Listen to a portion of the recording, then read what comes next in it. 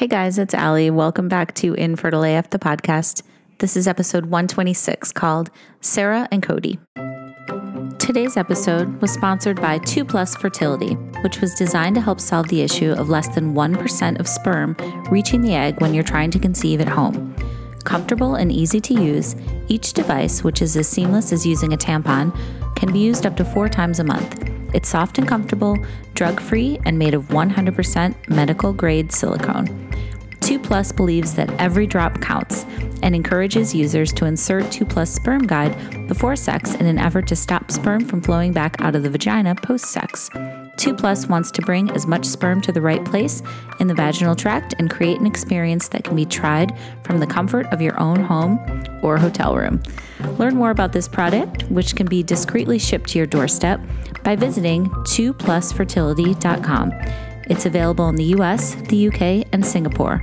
Don't forget to use our special discount code IAF30 for a 30% discount across all products.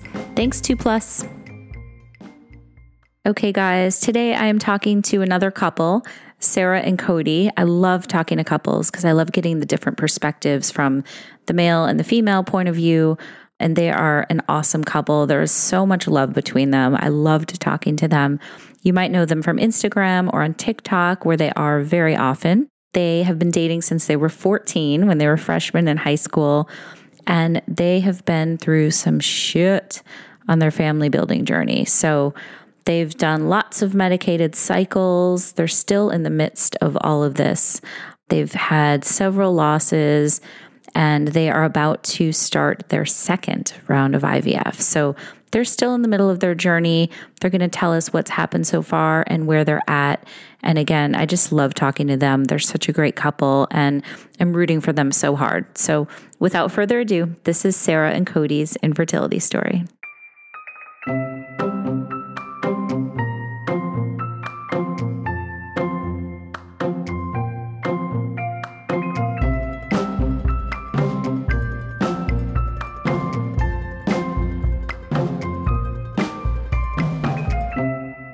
So, hey guys, how you doing today? Hi, good. Thanks for having us. Good. I'm so excited to talk to you both. I love talking to couples, and I've only done it a handful of times, but it's so cool to get different perspectives of, what you guys have been going through. So let's start with you guys. When did you become Sarah and Cody? I feel like we've always been Sarah and Cody. Yeah, we actually met freshman year of high school. So have been dating since we were 14. So we've been through a lot of life stages together, from not having a driver's permit to being able to drive to going to the mall without our parents. Right. Did you guys meet in like class or in the hallway or something, or was it what happened? Yes, we both went to a magnet school that kind of pooled kids from the whole county together. We're both from middle of nowhere, South Carolina, but different towns. Mm-hmm. And I think I remember seeing you for the first time in social studies, maybe. Yeah. And in pure 2006 fashion, he had a skater boy haircut and was wearing a graphic tee that said Stinky Pete's Barbecue on it. Mm-hmm. Nice. I wish I could change the memory that I have of you. Yeah. That's the first memory. Oh, I think that sounds hot. And we started as friends, and then started dating in 2006. Yep. And that was that. Yep. Okay. We got married in 2015. So we were together for a good while before we ended up getting married. And it's been really fun to kind of, like Cody said, get to experience so many life changes and stages together and kind of come into adulthood together. But it is such a cliche. No, my husband and I were high school sweethearts as well. And there's a lot of people I end up interviewing that have met their partners pretty young. Yeah. So it's not super rare, but I have to say, I love your Instagram. You guys are like, you love to travel, right? And you've always got these great photos of you guys having all these adventures together. So when did having kids come into the mix? When did you guys start talking about that? I feel like we always knew that we wanted kids. And I guess we also it kind of felt like we had waited so long to start our life together because we had been together since the dawn of time and got married and wanted to settle into our careers. And neither really traveled very much growing up, and we developed this love for that and wanted to enjoy our time together. So we did. And we just kind of felt like once we were ready, we would know. There was no like specific timeline. Is that kind of what you would say? Yeah. And like, we went to Europe in 2019, I guess 2 years ago, and we kind of said, we feel like it's time. And, you went off your birth control leading into that trip. And of course we had the, fantasies of, oh my gosh, it's going to happen while we're in Europe, and how magical will that be? And, it never crossed our mind that, oh, this is going to be a journey. I brought my prenatals on the plane. Was so dramatic. We just thought, this would be it. And it was too meant to be in Italy and not get pregnant. Just so many assumptions. So right. Yeah. I think a lot of us have that where, you think you're going to go off birth control and it's so easy, right? Absolutely. So and what happened?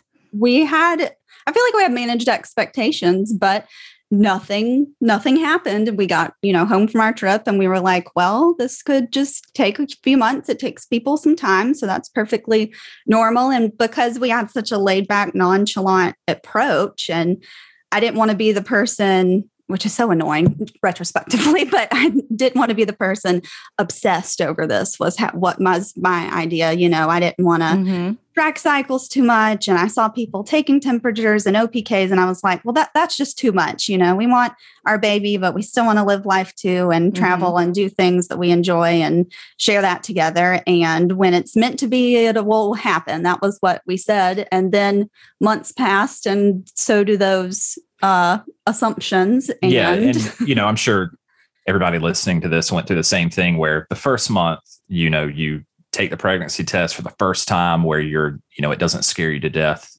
the fact that you may be pregnant, and then you get the negative, and it's like, okay, well, statistics say that 90% of women within a year get pregnant, and you're comforted by those statistics. And then month 2, month 3, and you start thinking, okay, well, let's start tracking ovulation. Let's start temping.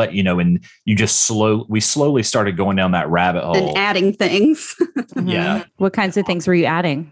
I was up at 6:30 in the morning, taking my temperature every day. And then we started OPKs. And then I did, all the froofy woo-woo stuff, thinking that would make a difference. Like I bought a fertility tea off Amazon 1 month, and, just trying all the things and wondering, why does this seem like it is so hard? Is this as hard as it is for everyone else? And they just don't talk about it. I don't know. And I was never getting positive OPKs, and my temperatures were erratic. So none of the data was making any sense. And it was just frustrating us further. And anybody that's been, trying to get pregnant for a long time, just in general, knows like just how monotonous that can get, and just the rinse repeat of each cycle. And that's when I'd say it really started taking over like our day to day, just everything we were thinking about, because you go from that, I don't want to obsess over it, to it's all you think about, Yeah. Were you both having the same level of obsession, or was it one more than the other? I'd say it was both, because, going into it, I was just really excited to try to start a family, and I did all kinds of research. And, before this, I had no clue, like ovulation and all this other stuff. And then as I started getting deeper into it, I would wake up in the morning and roll over, what's your temperature today? And then, it would be lower than the day before. And then it would get higher. And like Sarah was saying, none of it really made sense. And I start looking online at all these stories of people, and that usually doesn't help. You start reading the worst case scenario of everything, or you're just looking for validation in whatever it is or to confirm whatever it is that you're the point that you're at, or what you're going through, or think. Because I think I was equally as obsessed just with what was going on in my own body, and it just seemed like nothing was making sense, and we were getting confused and annoyed, and we were just like, this just feels like so much pressure. And then there's the pressure to hit your fertile window, and the pressure to wait, and the pressure to, well, you don't want to stress yourself out too much, because what if that's going to make a difference while you're waiting to test? And it just started to feel like a lot. And then the more that time went on, we were kind of like, I really don't think this is as difficult as this is, or should be as difficult as this is for us. Like, what if something is just not right? Right. So in the meantime, a couple questions. How old were you guys at this point? So I went off of my birth control. That Italy trip was July of 2019. We were both 28 at the time. And so 28 kind of in the midst of that first year that we were trying by ourselves. And then did you see your friends like starting to have babies around you guys while you're going through this? Really, our close friends were kind of like us, where they were just kind of enjoying early married life. Like, thankfully, we weren't surrounded by a lot of people that were getting pregnant super early. But I'd say the toughest thing was just social media, which I'm sure everybody can relate to, where people that, you went to school with or, that are acquaintances just, popping out babies left and right. And then you read the stories and it's like, oh, it was unplanned. It was our little accident, but we're so happy. And I'm sitting here thinking, these people are accidentally getting pregnant. Yes. Oh my God. It's maddening. They're like, oh my God, we were across the room and I sneezed and I'm knocked up now, guys. Like, it's fucking annoying. Sorry. Right. I'm like, I'm not computing how this happens for someone. And I think we were probably one of the first of our friend group to start trying. So in that first year, like outside people weren't really affecting us because it was just kind of us. And we still had the hope of like, well, it's been less than a year. They say, it can take up to a year and maybe just 1 month, we're going to get it right kind of thing. I feel like we were in a different headspace prior to the whole infertility aspect of things. Right. Yeah. Right. So were you guys sharing on social media at this point or no? No. Okay. That kind of came down the road. Yeah. And we were pretty private about it that first year because our mindset was we're going to get pregnant. We're going to keep it quiet. And then we're going to do this big reveal to our families. And it's going to be like every Instagram, TikTok, YouTube video you see where they open a present at Christmas and it's like, you're going to be grandparents. Right. And then, we were just so private about it the first year. And I think, we weren't open to anyone about it. Like our parents didn't even know we were really trying until the day we found out we had our miscarriage. And that's when we told them, not only have we been trying for a year, but we lost our first pregnancy. So I think that was when we really started opening up to other people. So we started seeing a reproductive endocrinologist in July of 2020. We got to that year mark and we were like, okay, we're not really getting anywhere. The OPKs and the temping, nothing's making sense. We've, been at this for a year and this is starting to just feel very mundane. So maybe it's time to reach out, and see if we need some kind of assistance or anything. And all my testing was normal. All of his testing was normal. But they kind of determined, especially in the fact that in a year, I never had a positive OPK, that I was probably just not ovulating on my own. Despite the fact that I wasn't diagnosed with PCOS or anything like that. But so then they gave us the whole unexplained infertility diagnosis and that's again, said, okay. Kind of maddening, right? Because you almost want like a diagnosis because then you're like, okay, well, then there's a plan of how to fix it. Right. Or something more specific, because on the one hand, we were like, okay, you're not ovulating. This sounds like a very simple fix. We just need to get you to ovulate. And so you're like, okay, cool. But then you're also thinking, but why is that? Which, oh my God, my whole other soapbox that I've developed going through infertility is just how much I didn't know about my own body before going through this, 100%. And about not cycles beyond every month you have a period. And if you have sex, you'll get pregnant. Other than that, just the whole ins and outs of a cycle, had no idea at all. I had always had normal-ish periods. So I assumed if you're having a period, you're ovulating. And just to get into the nitty-gritty of all this and, realize just how many things have to go right. I was just like, how am I 30 years old and don't know anything about my own body? That's embarrassing. Oh my God, Sarah, I can relate to that so much. And I feel like this comes up almost every episode where people were just like, I had no idea.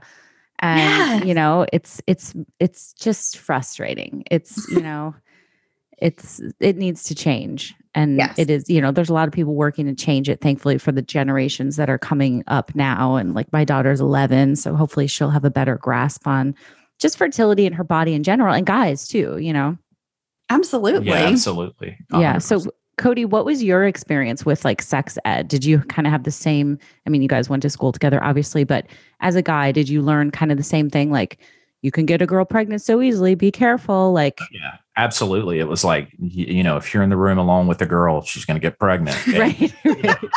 Then Totally. you get into this and it's like, oh yeah, your actual window you can possibly get someone pregnant is so just small when you think about it in the grand scheme of things throughout a month. Yeah, And, completely. you know, you go from that mindset to, okay, the app tells us we need to have sex today. Right. You know, Right. Okay. So you saw an RE, it's unexplained. Mhm. Did you just kind of keep trying and keep adding?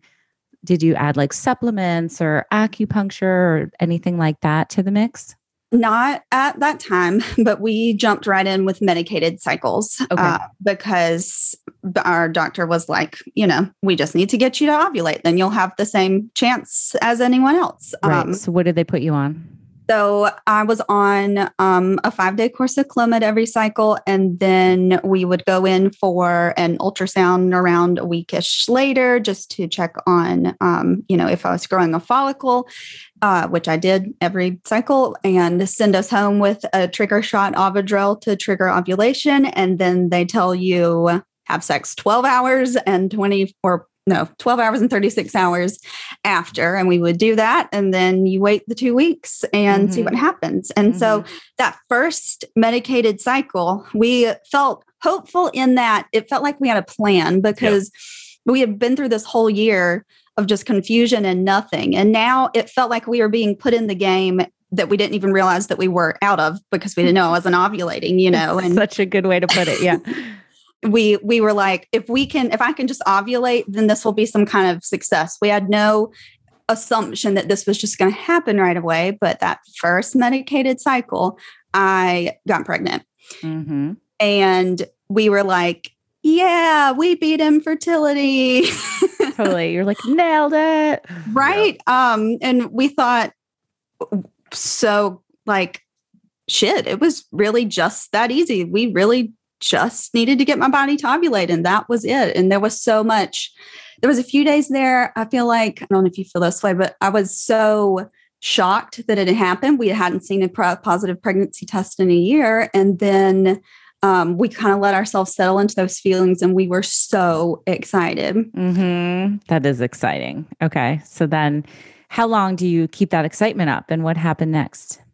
Yeah. So we, you know, went to Barnes and Noble, bought all kinds of books, and, you know, you just start daydreaming. And the first few weeks after we got that positive test, everything was textbook. I mean, there was no bleeding, no crazy symptoms or anything. I mean, you didn't really feel nauseated or anything or morning sickness, but, you know, it just felt like things were going exactly as they should. And we were counting down the days until our first ultrasound. And we both had told each other, we're going to wait to tell our parents or anybody else until we see the first ultrasound, hear the heartbeat, make sure everything's okay. And so you didn't tell anybody, not even like your bestest friends? Oh, we did tell our bestest friends. Okay. It's hard not to. I know. Well, we were like, we want to tell someone, but we don't want it to be a family member because we thought, you know, before the fact, if we lose a pregnancy, we want support, but we don't want that pressure of it being a family member who is also, you know, has their own thoughts and feelings about it being like a grandchild. Okay. That makes sense. Yep. We wanted it, you know, like everybody does, you want to tell family in a special way. And we just didn't want to, we wanted to make it a big thing for them, of course. And then we thought we didn't want them to know if it ended in a loss. And I felt connected to the pregnancy almost immediately. We were just so excited. I was taking these really corny videos, talking to it in the mirror and that's so sweet. And we just thought, okay, we'll get to the ultrasound and we'll see the heartbeat, and then we'll feel confident and we'll tell our families. And that ultrasound was on a Wednesday, and we had come up with this convoluted plan to convince both of our families to come up to our house at different times. Like, I think we told your stepdad we needed help hanging something. Yeah. And we had told my parents spun some yarn to get them to come up and not think anything about it. And so we go to our ultrasound on Wednesday, Yeah. And we were waiting in the waiting room, and I was sort of nervous, but just so excited because you're thinking, I'm going to hear our baby's heartbeat for the first time. Like, this is such a magical moment. And it was just that moment of, holy shit, like our life is really about to change. Like, this is about to be really, really real. And you work towards this for so long. And then you finally get here and you're pregnant and you're like, oh, wait, that means I'm going to have a baby. Right. So we were really excited. And then our doctor comes in and goes through the whole spiel and starts looking around. And of course, Cody, who is the Googler and the researcher of all the things from travel trips to 6-week ultrasounds, he had already looked at pictures of them before we went into this. And he was like, that doesn't look like the pictures that, I had seen before, because the pregnancy looked really small. Yeah. My first thought was this, the embryo looks smaller than a lot of the YouTube videos I'd watched. And oh my God, how many videos had you watched? Oh God, 20. Oh my gosh. And the tech and the doctor both, they start looking around and they get quiet. And I just felt like the air had been sucked out of the room. Yeah, just a chill went over my body. And, it's just so silent.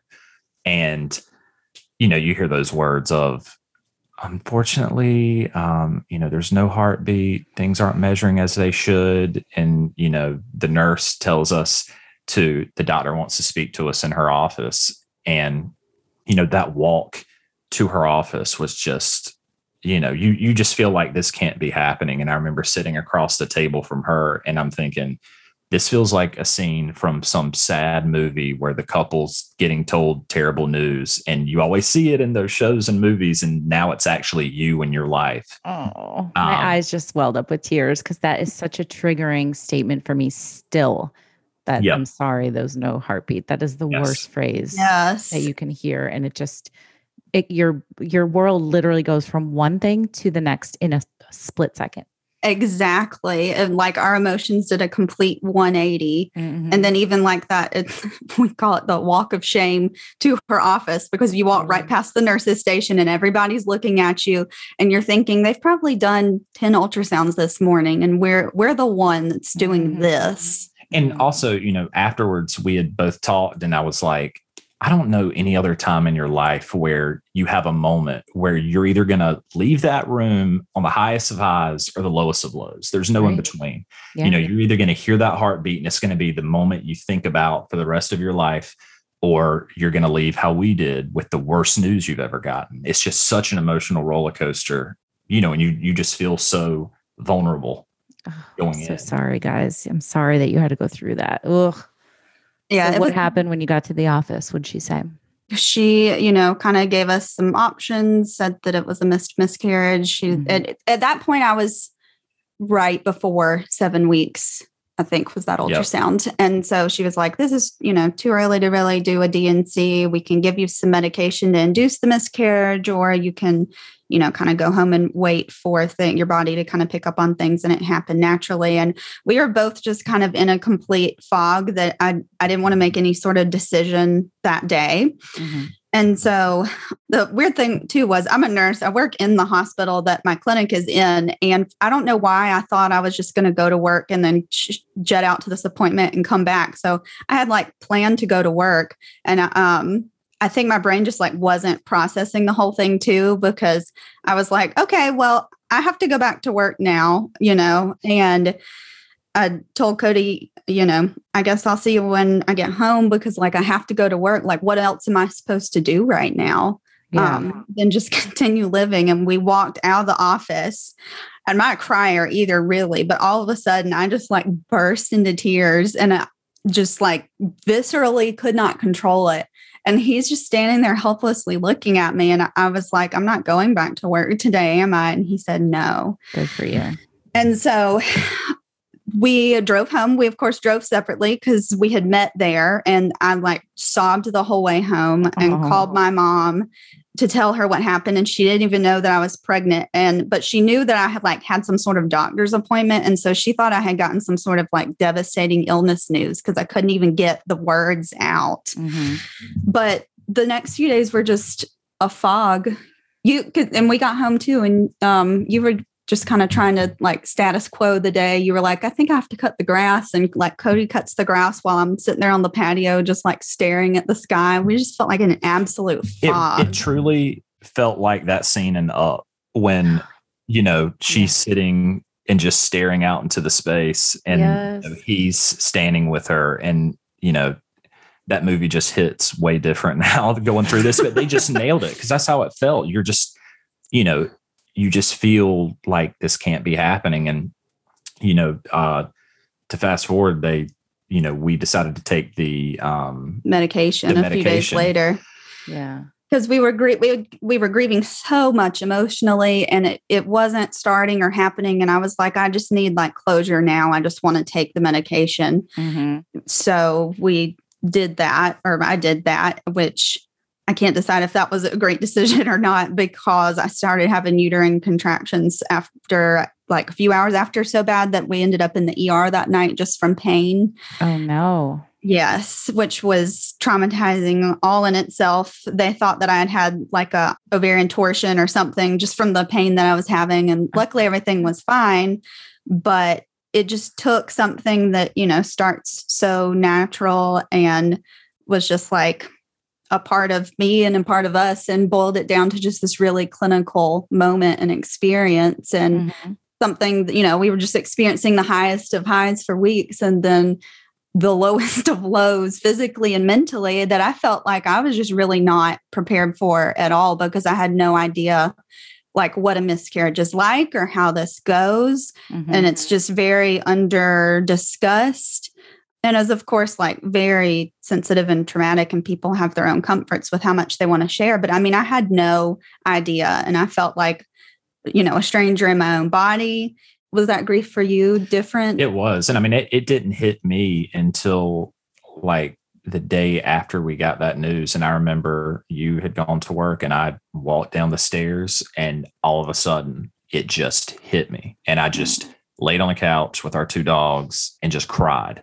Oh, and I remember thinking, oh my God, like before going through this, you always would hear of a miscarriage, like an early miscarriage. And, we'd say what everybody think, like, oh my God, at least it was early. Right. And I remember thinking, barf, holy crap, this hurts so freaking bad. Oh. And, it's just that grief. And like, I've had family members pass away before, but this was just next level grief that I'd never felt. Yeah. Well, I'm sorry, go ahead. Yeah. That's when you're like, how in the hell does nobody talk about this? Right.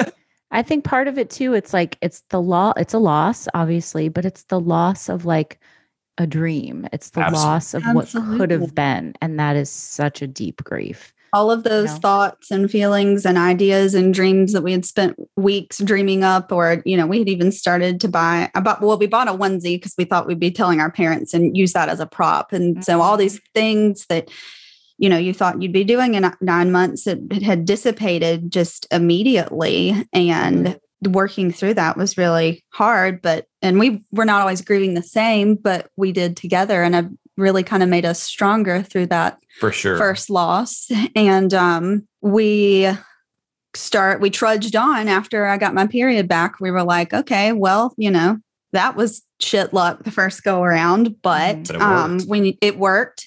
And our doctor said the one thing that is only okay if a doctor says to you and not anybody else, but at least we, know you can get pregnant. And I felt kind of rejuvenated by that. Like, this is possible, and it's just a chance every month. And we have the medications that clearly worked for us. And it's just going to be a matter of getting it right one month. And so we continued on with medicated cycles through the end of last year, I guess. So that pregnancy was September 2020. And we had 3 failed cycles in a row of just nothing. And you kind of we settled back into that monotony of just every month trying, and start your period, report your period, start Clomid, go in for an ultrasound. They tell you to trigger, have sex at the right times, wait for 2 weeks. Bam, bleeding, rinse, repeat, start over. And I was kind of starting to feel like the first pregnancy was a fluke. Yep, I did too. And it was also around that time after we had, kind of moved through the loss, that I started to feel really empowered to share on social media. So like I had opened up on our personal social media about it and was just shocked at the amount of people that resonated and shared similar stories that people I've known forever that I had no idea had gone through this too. And then you realize that this isn't such an isolated incident. Right. And so we were kind of like, okay, maybe we just got extremely lucky / unlucky the first time, but here we are again, like, why isn't this happening? And we got... I'm sorry, I was just going to say really quickly, in terms of your relationship, were you guys finding yourselves like arguing at all or anything like that? Or like, I feel like sometimes this can either really bring you closer together, or it can really drive a wedge in there at certain points. Yeah, I'd say it really, at least for me, it really brought us closer because in the 5 year, we've been together so long, and in the five years we were married, like, I don't feel like we ever faced any real challenges. I mean, everything kind of was going well. Like, we were traveling, we were going all kinds of places, and which sounds ridiculous to say, and it's not like we're perfect, but in comparison to going through this, we were kind of like, we just never really had any bumps in the road or any sort of adversity to face together. And the very bittersweet privilege of going through something like this together is it was a pain that only we can feel the absolute most brunt of. You have supportive family, supportive friends, and people that can peripherally feel for you, but we were the ones really feeling that hurt and grief and, loss of so many things. And I would rather not feel that, but it was just, we felt privileged to be at this tough place together. And it continued to strengthen, our relationship. And I think added a depth that we were not even aware of that maybe you uncovered going through hard things. So what happened next? So did you guys just keep doing cycles, or was there a point where you were like, the RE's like, let's take it to the next level? So we got to medicated cycle 5, and that felt like such a number because we felt like we had given up so much of the blissfulness and a lot of the, naturalness of this process and a lot of the not having to think about this, that IVF never felt like our answer. I was like, absolutely not, never, which we were not always in agreement on that because you were kind of more whatever it takes if we get to that point. Whereas I was like, we can do medicated cycles or we can just not have children. Yeah, which is super easy for me to say. I'm not the one to go through the physical part of it. But yeah, we, got to January of this year, 2021, and finally got another positive pregnancy test on that 5th cycle. Okay. We were like, they're going to make us move on if this isn't the one. And we were putting so much pressure on ourselves that like something's going to have to change if this isn't the one, because 5 just felt like such a number. And like Cody said, we got a positive pregnancy test a few days before my 30th birthday. Yep. Okay. So how did that feel?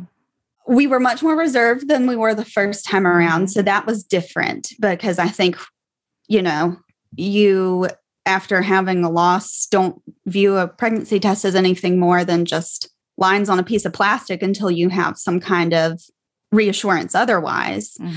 But we were also like, holy crap, we're finally back here. And, we had our loss and we went through this really tough valley together. And now, like, here we are, we've got our redemption. I feel like. And we both told each other when we got that positive test, we're going to savor every single day we have of us having a positive pregnancy test, because the last time we had 3 great weeks and then it took us all this time to get back here, and we're just going to savor every single day that we have, no matter what happens. Which was just a different, that was a different headspace to be in too, because with the first one and before infertility, you're like, I'm not going to tell anyone until this amount of time, because what if I have a loss? And, you don't tell people early because, what if you're having to retract happy news? But with this one, after going through the loss and knowing that we needed the support, we, again, like Cody said, wanted to celebrate every day. And we ended up telling everyone almost immediately,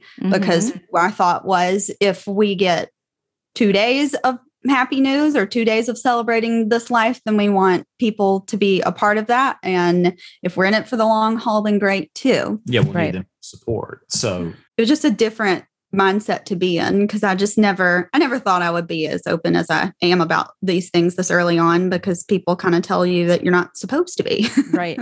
Totally. Even the happy parts of our previous pregnancies, like I look back on those positively. So I'm like, even if we go through another loss, I'm not going to feel sad that I had these good moments and allowed myself to enjoy pregnancy for what it was. Mm-hmm.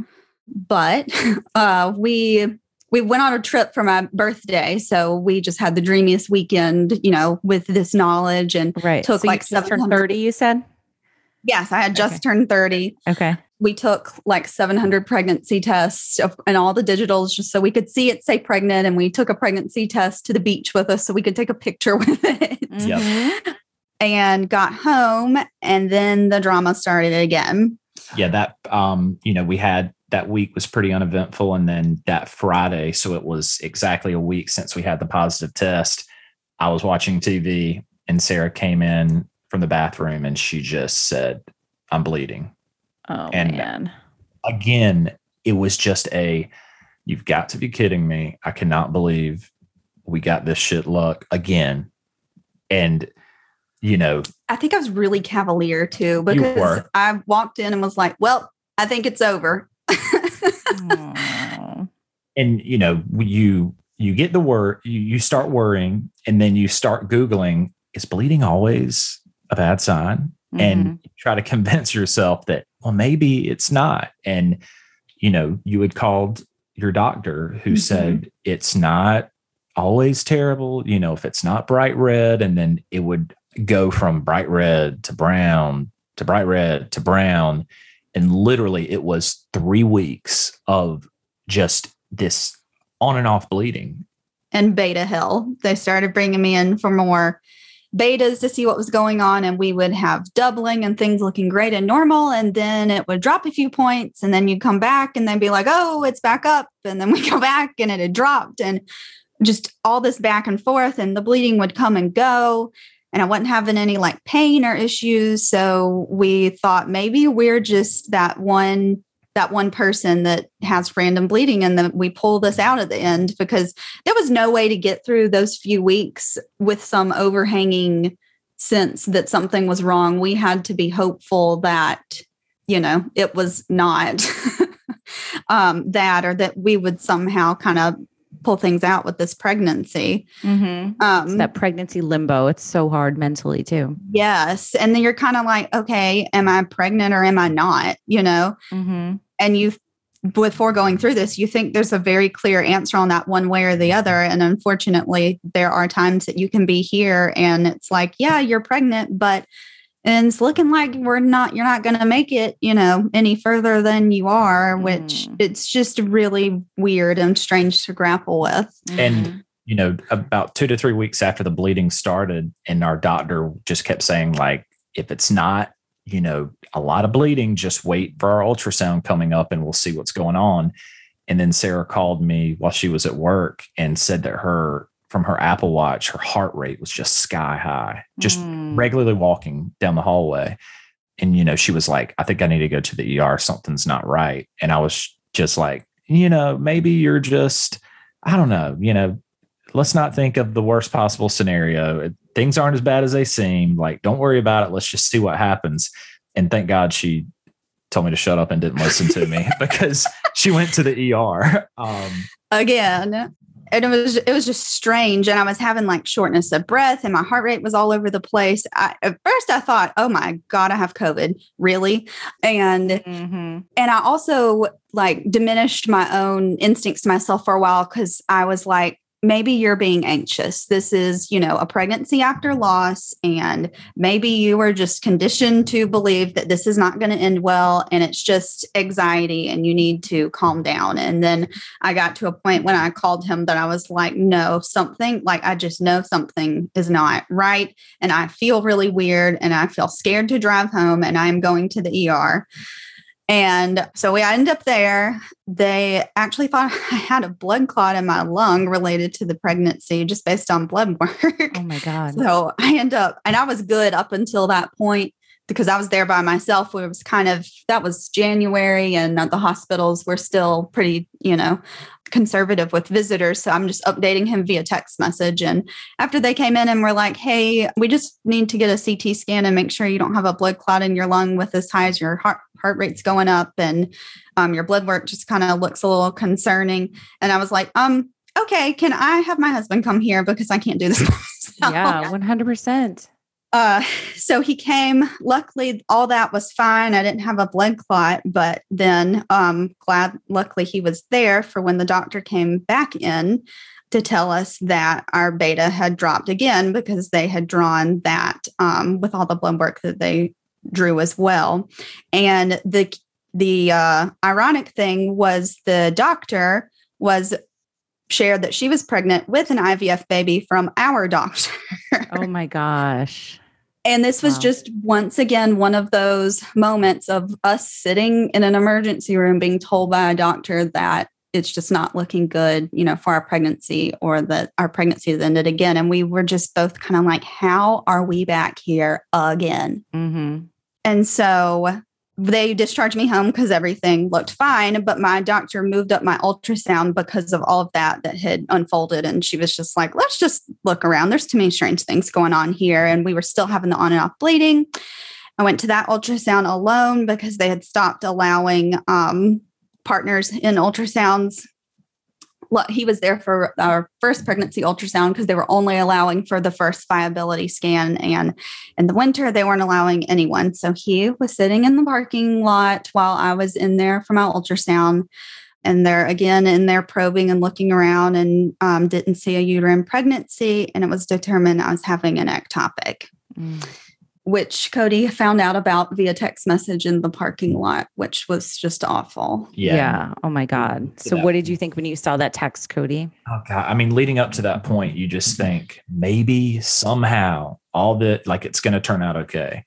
And I just had my head on the steering wheel, just praying harder than I've ever prayed. And then I saw my phone light up and I looked at it, and it was just like super, short sentences like no uterine pregnancy, ectopic. And I'm just sitting there numb. And then all of a sudden the phone rings and Sarah's in the doctor's office again. And I'm on speaker. And, you just hear the pity in the doctor's voice. And you're just like, oh my God, like, why does this have to happen to us? Mm-hmm. Back-to-back losses. And like with an ectopic, I didn't really know what an ectopic was. And she starts explaining it. And nobody tells you too that you're going through this grief. And then you've got to make a decision on how you want to treat it, like as soon as possible, especially with her symptoms being as bad as they were. And it's like, okay, you can either go to the cancer center and take methotrexate and treat it that way, or we can remove the fallopian tube. Right. Oh my God. And they're like, and we need your answer in 30 seconds. Yes. And she was like, and you can go home and think about this. And I was like, okay. And then she said, and I'll call you in a few hours and you can let me know. And I was like, oh, you mean like today? Oh my gosh. Yeah. So we go home and they drew a beta level on me while I was there that hadn't resulted yet. And we're thinking this over. And we both just kind of felt like surgery seems extreme, but at the same time, we have been through so much back and forth. I just would like a really clear resolve. And they told us that if we take the medication, there's a chance that it doesn't resolve the pregnancy completely on its own. And we could end up having to take more medication or end up still having to have the surgery. And so I thought, well, let's just have the surgery and it will clearly take care of everything. And we won't be doing this back and forth. And then when she called me, she said that the beta that they drew had tripled from the one in the ER. So it was all still erratic and it was going up super high still. And so she felt that we were making a good decision just continuing to the surgery. So less than 24 hours after we found out we were losing the pregnancy, that it was an ectopic, I was heading to surgery to have that removed, as well as my left fallopian tube. Wow. That's a lot to process. It for sure really was. And it was so different from the first loss because this was more of like a medical emergency, like, oh my gosh, we need to do this surgery because, like, we're talking about Sarah's health too. And, thankfully the surgery went well. But, 2 weeks after that, it's like, okay, guys, now that we removed the fallopian tube, IVF's probably your only option. So Right. you go from, please let us get pregnant this cycle. I cannot imagine doing IVF to, oh, you want a baby? IVF's your only option. Mm-hmm. Mm-hmm. Such a whirlwind. Absolutely. So how did you guys process all these big swings?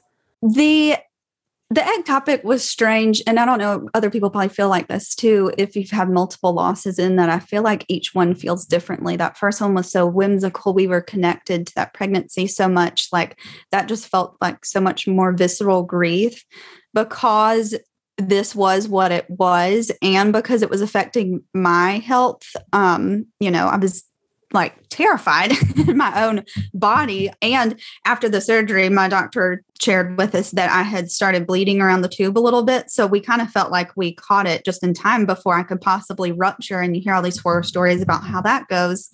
I was sad for the pregnancy, the loss of the pregnancy, and to be going here again.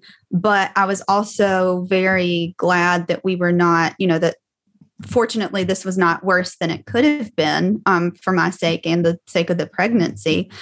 And yeah, this is really where I think we started to really be challenged. The first loss was just so much sadness and grief. And this was a lot of hope, a lot of sadness, very high highs, very low lows. And this is when I feel like we would take long walks together and just talk and just open up our soul to each other. And that's when truly it was like we just leaned in on each other because we were just feeling these feelings that we had never felt before in our lives. Mm-hmm, mm-hmm. And up until that point, the first loss, many people have miscarriages and they go on to have perfectly healthy pregnancies. And there was just a hope there that was kind of taken away or at least challenged or changed after the ectopic. And we, share a lot about our journey online and to ourselves. And we were always very much of the mindset of perhaps the future won't look the way that we thought it would. And if it doesn't, that will be okay. But I feel like I could say that and maybe didn't fully believe that could possibly be a reality until after that second loss. And until we just felt like this is getting really complicated. Totally. And like I mentioned before, for a while there, IVF to me just didn't feel like our answer. And our doctor was like, you have choices here. We could move to IVF. You could continue doing medicated cycles. And I thought, well, I would like to mitigate the risk of another ectopic to as low as we possibly can, of another loss as low as we possibly can. Like medicated cycles didn't feel like the answer to me anymore. And I thought, I'm dumping my ego out. I don't need this pregnancy to happen naturally anymore. I don't need, sex doesn't need to be procreational. It can just be recreational. And we can just make this baby making process completely separate in our mind from anything else because like trying this naturally just felt like a wild card, and IVF seemed like it was going to give us more control over the situation, especially with the bumps in the road that we had. And with me only having one tube, I thought, well, my God, if I have a second ectopic and lose the other tube, what's going to happen there? You just start considering so many different things. And it just feels like you have to make decisions over your entire future family and what that looks like immediately. Right. And so much of it is just a crapshoot. And even the doctors can't give you definitive answers, which I think is one thing that's so hard about this whole process is exactly. They're like, you can take an educated kind of guess almost, but nobody knows for sure because everybody's so different. Yes. And it's so much of like a choice, there was no like clear cut, this is what we need to do. It was, what do you guys want to do? And I was like, I want to be pregnant. Like that's exactly. All. I don't know. I don't care how it happens. I know. I remember at one point in my journey thinking, I just want someone to tell me what to do because there's too many options and I don't know and I don't want to make the wrong decision, but nobody would tell me, Yes. All right. So let's talk about when you moved on to IVF. Yep. So we, I felt like we were coming out of that fog after the ectopic and, they laid out all the, IVF protocol, and it was like a 3-month process. First month is testing. So we start doing all the testing for me and for you. And we thought that was just going to be the boring month of like, okay, let's do all the stuff that we already did when we started seeing our doctor last July all over again and check all the boxes. And then we'll start right in with our IVF cycle. And another roadblock comes up because I get all my testing repeated because it had been so long since I had it last. And my AMH had dropped like a rock in the however many months between July of 2020 and March of 2021. And I was diagnosed with diminished ovarian reserve, which was fun. Yeah. They weren't really sure. That's another thing that, you don't have a clear answer on. We weren't 100% sure why it was happening. And my doctor speculated that, there's a possibility that the ectopic may have affected blood flow and those kind of things and changed some things here, which also made me harbor probably more resentment towards that whole experience than just feeling like grief and loss. It complicated those feelings because I felt like it had taken so many things from us and put us behind the 8 ball. And that was another moment where we just had to immediately, it was like a complete 180 because you go from, we're going to do IVF and we're going to get 25 eggs and we're going to have all these embryos frozen and we're going to test them and we're going to find the good ones and we're going to pop that sucker in there. And then our doctor says, we're going to give you the highest dose of all the medicines. And, you're probably not going to get many eggs. And you're just like, oh, wow, third time around. And it's another crazy thing happening that's totally unrelated to everything else. It's just another curveball. Another curveball. And so, we processed that, and that was hard for me because it made me feel like 10 years older than I am. And it also makes you feel like you're running out of time. And they tell you, quality matters at the end of the day. And so don't focus too much on quantity, but in a game that is so focused on numbers, it is hard to not in turn be focused on the numbers. Totally. But we put our best foot forward, put on some brave faces. I was like recording videos through the whole experience for Instagram and for TikTok. And we were having fun with it. And we were like, our expectations are healthy. We know we could possibly end up at the other side of this without many embryos, but we're going to give it our best shot. You started stims. You said it was like in April? It was early May. Early May. May. Okay. Yes. Early May.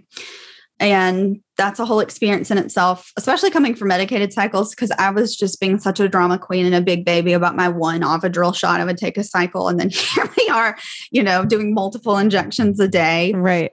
And we just embraced it. And, and we did our first baseline ultrasound and there were 13 follicles and we were just overjoyed. We were like, oh my gosh, 13. And then go for our second scan and there's 7. And then we're like, okay, well, 7, it's better than nothing. Then we go for another scan and there was 1 follicle that was a good size and the rest of them were all under 10.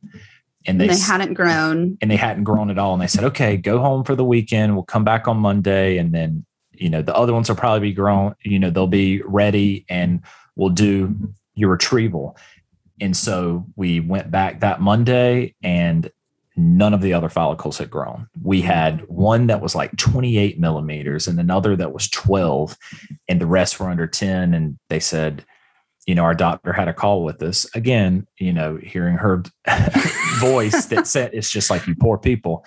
And she said, okay, we can either try to do a retrieval for the one, or we can cancel the cycle and do it all over again and change your medicine. And something just told us both, like, screw it. We're going to go for the one and see what happens. We've already taken all these shots. We've done all this. We felt like we worked so hard and didn't want to let the one fall to the wayside. And she was like, we could convert to an IUI, but I'm thinking I only have 1 tube. I mean, we're just paid this much and, financially, physically, emotionally, just to let it go. And so we retrieved the one, not thinking very much about it and not thinking that it would pan out to be anything.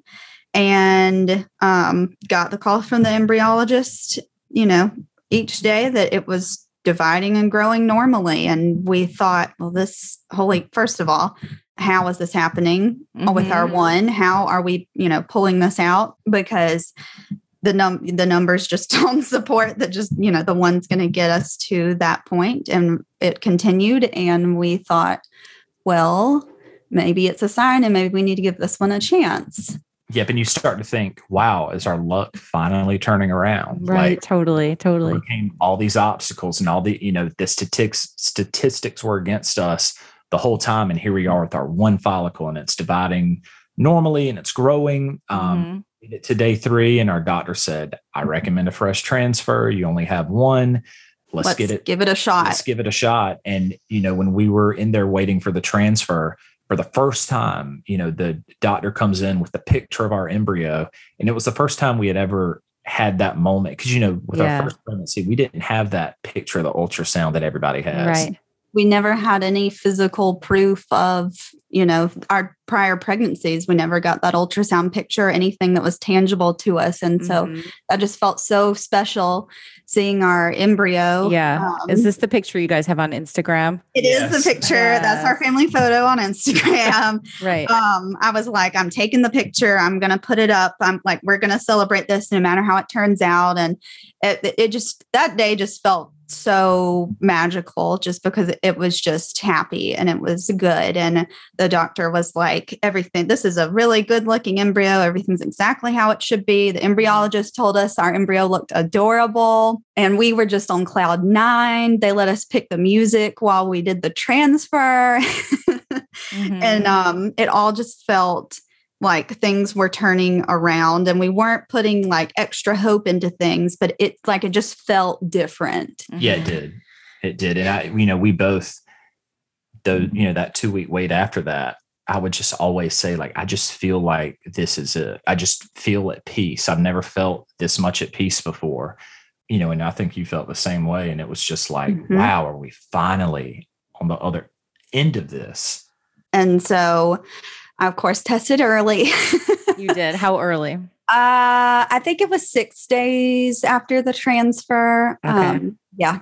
I held out longer than I thought I would because I was like, okay, I've done the taking pregnancy test experience here 2 times already. I don't need to be taking days and days of pregnancy tests. I'm freaking myself out. So I waited until I knew it would probably be long enough that we would have some kind of answer either way. And it was positive. And I thought, no freaking way. There's no way that this is it. There is no way. Yeah. And I actually didn't tell him for a couple of days. What? We found out about the 2 previous ones together because it's probably quite obvious we're annoyingly a team. And so he was just a part of that each time. And with this one, I thought, okay, well, maybe I just won't say anything until I know for sure that this is it. And lines are darkening. And I want that experience of telling my husband that other people get that I haven't. And we've, lost so many nuances of this experience. That's what I want for this one. This one's going to be different. And that's how I'm going to make it different. That was how I was rationalizing it in my mind.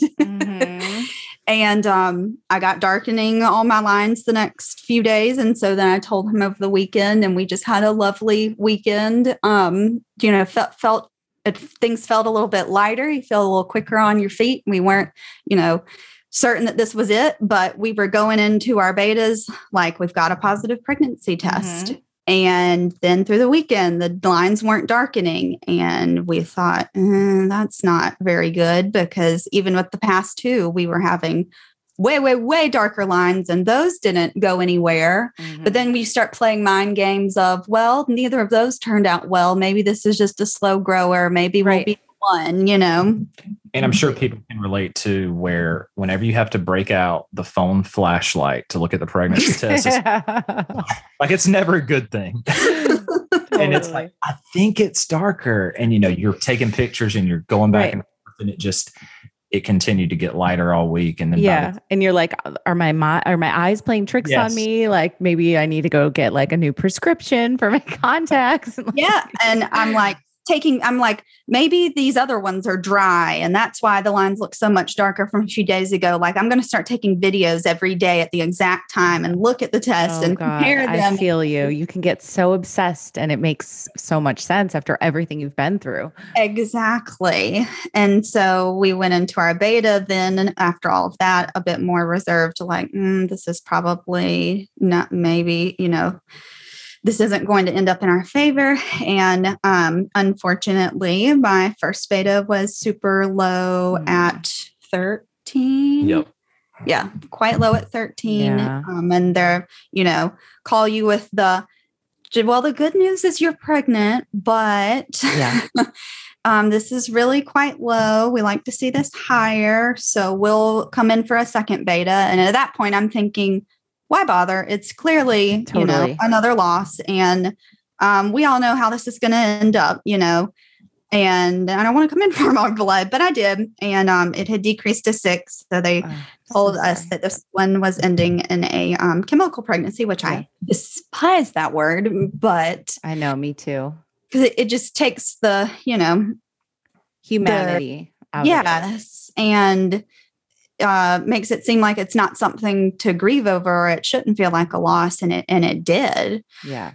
Agreed. I've said so many times, you guys probably know, if you've heard, a loss is a loss. It doesn't matter if it's a missed miscarriage or a chemical pregnancy, a blighted ovum, a loss of an embryo thawing, like these are all legitimate losses. Exactly. And they all feel different, but they also feel kind of the same too. And with us, this being our third loss, which this was, a few weeks ago, like we've experienced a missed miscarriage. We've experienced an ectopic, and now we've experienced a chemical, and like each of those hurt like hell. Like there's no, at least it was a chemical, or at least it was there's no, at least. Yeah. They're so, it's just so brutal. And I don't think you can fully grasp how it feels unless you've been through it yourself.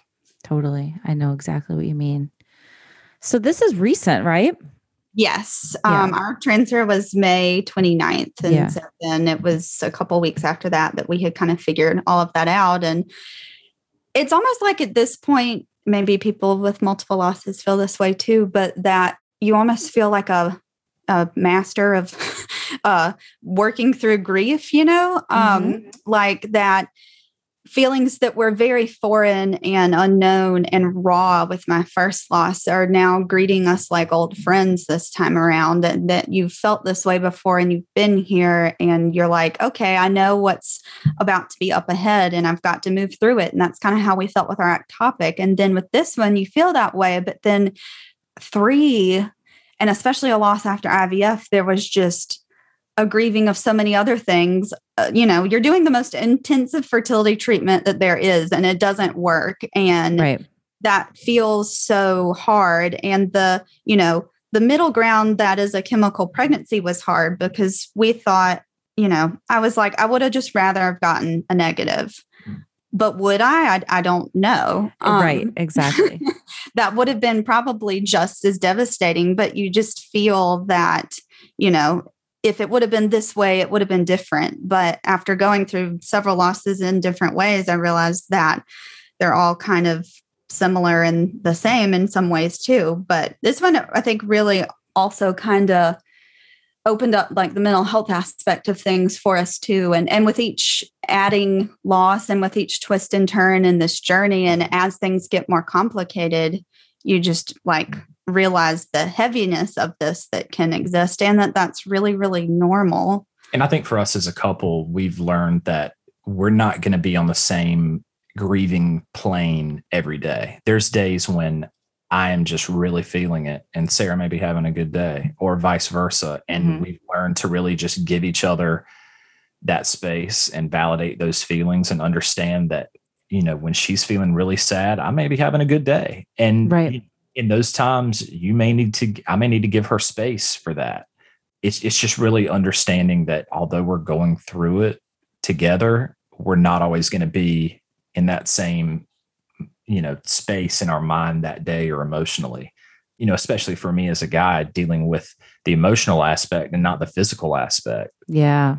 There's dealing with both. It's just, I feel like we've learned to give each other a lot of grace throughout this whole process. Yeah. And I can tell just talking to you guys, there's so much love, and like looking at all your photos again, like you're such an amazing couple. And like you said, like kind of pulling each other through this at various times. One person's the strong person at this point and one person's the strong, but I love what you guys have. And I feel so hopeful for you guys. So I know you recently did a post where you were like, IVF round 2 coming in hot. Yes, so that's what's happening next. Move forward with another round. We're going to do a completely different protocol, and I'm just going to continue to hold space for this. This is such a, I feel like we're just at the point of like the in between, and after several, losses, you just feel like you're kind of stuck here. And maybe if, you're not at the point of the happy ending yet, and you're just trying to figure out the next steps, that's okay.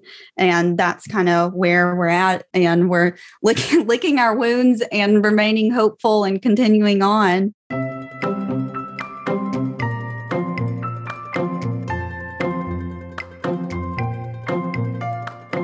Okay, friends, thank you so much for listening. And Sarah and Cody, you guys are awesome. And I can't wait to see what happens. And I'll continue to follow your story both on TikTok and on Instagram. Guys, thank you so much for listening. As always, thanks to everybody who's written reviews lately. That really helps us get noticed. So if you have a moment and you want to go pop over and give a 5-star review and just a short little description of why you like the podcast, that is huge in terms of Apple and where we get placed and where people can find us. So really appreciate it if you took 2 seconds to do that. I also want to let you know it's the first week of the month if you're listening to this in real time, and Fertility Rally is open. Our membership is open. So in case you don't know, this is the place that Blair Nelson and I co-created because we wanted to create a safe space for people to come and go through their family building journeys, go through infertility, or however they're building their families through ART, be it single mothers by choice or same-sex couples. Everybody is welcome in our community, and we are here to support you. That is the bottom line. We want to make this more supportive for you and make you feel more empowered and to lift you up no matter where you are at. We call it the Rally Fam, and that is not bullshit. We really, truly love our members so much, and we have so much going on. We've got support groups. We've got tons of content. Our website is bursting with videos and blogs and articles and all this stuff. We're also on Instagram. We're always doing events. So much going on. So if you are struggling or you know somebody who is, definitely check us out on Instagram at Fertility Rally, or you can email us at thefertilityrally@gmail.com if you have any questions. We would love, love, love to meet you and support you and help you along, because no one should be going through this shit alone, right? All right. Talk to you guys next time. Thanks.